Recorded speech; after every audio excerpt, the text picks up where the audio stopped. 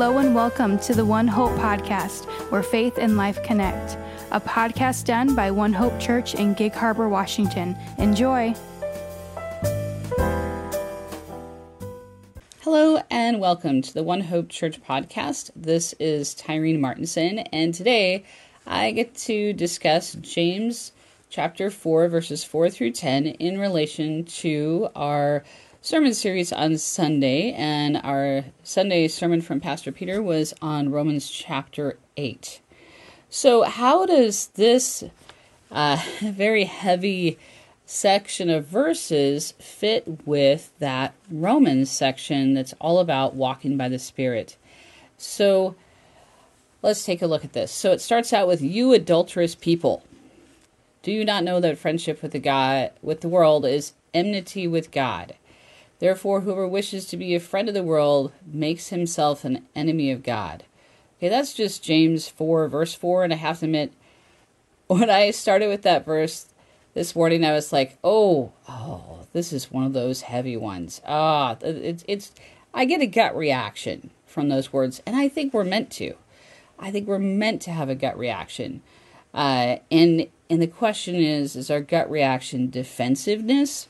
I have to admit, my first oh, no, I don't want to read this. That was a bit of a defensiveness reaction, yes. But then there's the second reaction. Okay, well, yeah, I could say, we are adulterous people. We are unfaithful to God's promises regularly. And there's no person in the world who's without sin. So I get where this is coming from. So it's like I had to get past my first gut reaction, get to the next reaction, and kind of start thinking about it, and then read the rest of the verses. Sometimes that's what happens when I open the Bible. And read a section. I'm like, the first thought may not be, praise God for this glorious word. It might be like, oh, this is a hard one. Oh, and that's what I felt a little bit like when I started this passage. But it continues. It says, "Or do you suppose it is to no purpose," the scripture says, "he yearns jealously over the Spirit that he has made to dwell in us?" That's verse 5. Now, what's interesting about that is that it's speaking about how God is jealous of the Spirit he has made to dwell in us. And when we really think about the fact that we do have, as Pastor Peter talked about with Romans chapter 8 yesterday, that we have these two parts fighting within us. We have our sinful nature, and we have the Holy Spirit indwelling in us, and they don't get along. They don't agree with the desires that each has. So, yeah, it makes sense that God yearns jealously over the Spirit that he's given us, that he's made to dwell in each of us. And so that makes sense, right? That especially since the Spirit that he has given us does not exactly get along with our sin nature. So, and then in verse 6 it says, "But he gives more grace. Therefore it says, God opposes the proud, but gives grace to the humble." Verse 7 says, "Submit yourselves therefore to God, resist the devil, and he will flee from you." Verse 8, "Draw near to God, and he will draw near to you. Cleanse your hands, you sinners, and purify your hearts, you double-minded." So, what are we supposed to do when, we're feeling this conflict within us between our sin nature and the Spirit of God who dwells within us? It says right here, we need to submit ourselves to God. And in doing that, in submitting ourselves to God, we are resisting the devil, and he will flee from us.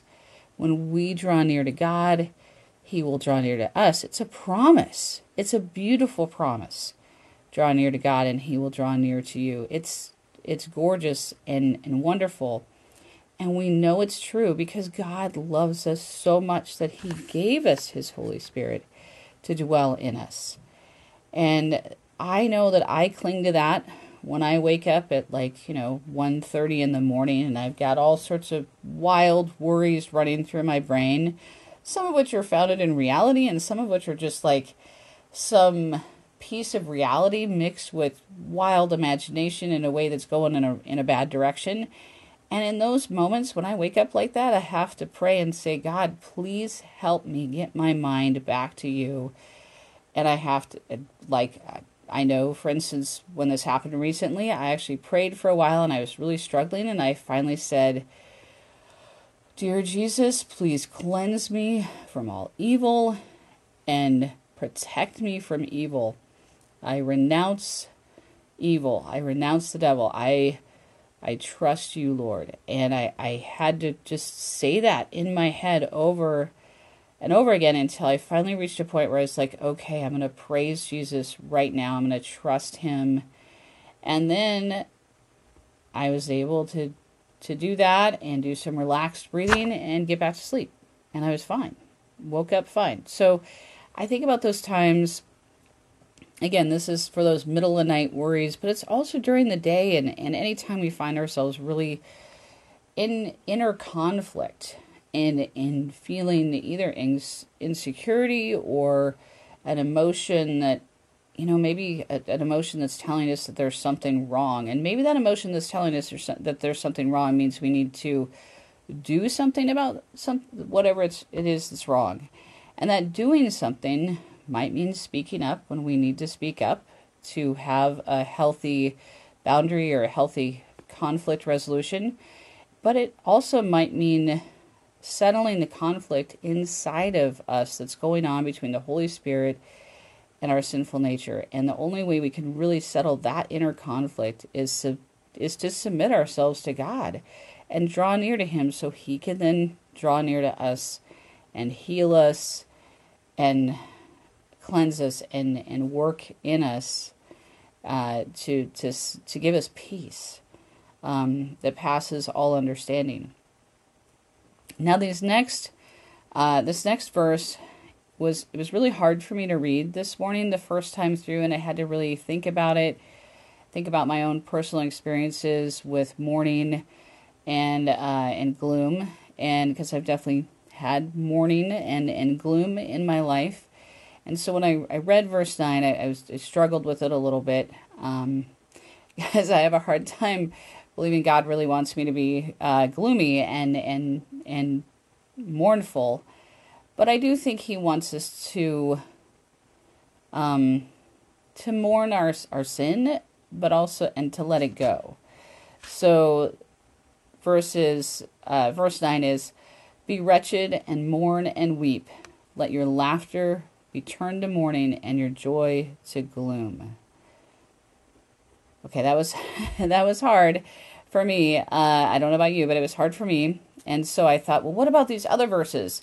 And so I looked up these other verses that I thought about with joy and with God. I thought, taste and see that the Lord is good, which is from Psalm 34, verse 8.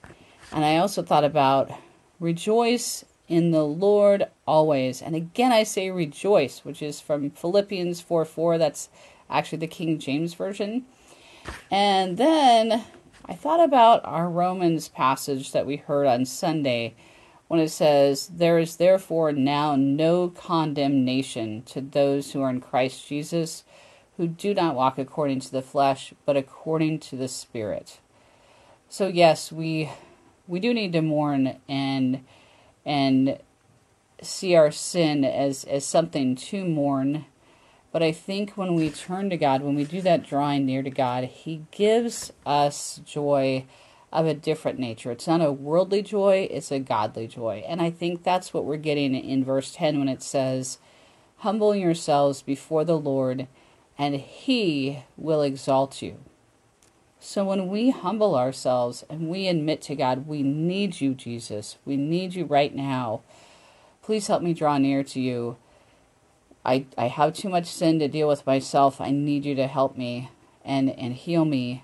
I think when we do stuff like that, when we humble ourselves before the Lord, he will heal us and exalt us. And that's the kind of joy that comes from God. And when you think about exalt, God's going to exalt us. He's going to exalt me. I don't feel like I should be exalted ever. God should be exalted. And so you really read that verse, that last part, it's amazing. And so we know that we can find joy and confidence in the Lord. It's just that he doesn't want us to find joy in the world, and that's in sin. So that's something to kind of, for me, I had to like really take apart these verses and think about what it was really saying. I don't think God wants us to walk around, beating ourselves over the head. I think he wants us to turn to him, mourn our sins, but turn to him, humble ourselves before him and say, we need you, Jesus. And then he's going to heal us.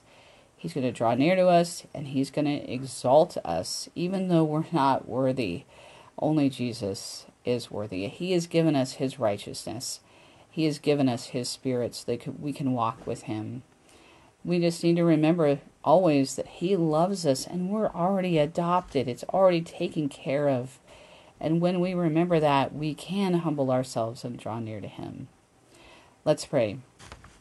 Awesome God, thank you for your word. Your glorious word that, yes, sometimes it's hard for us when we start reading it, but your spirit testifies to how good and glorious and loving you are. And we thank you for your spirit that you have given us to dwell in us. We thank you, Lord Jesus, for your love and the redemption you have given us. Amen.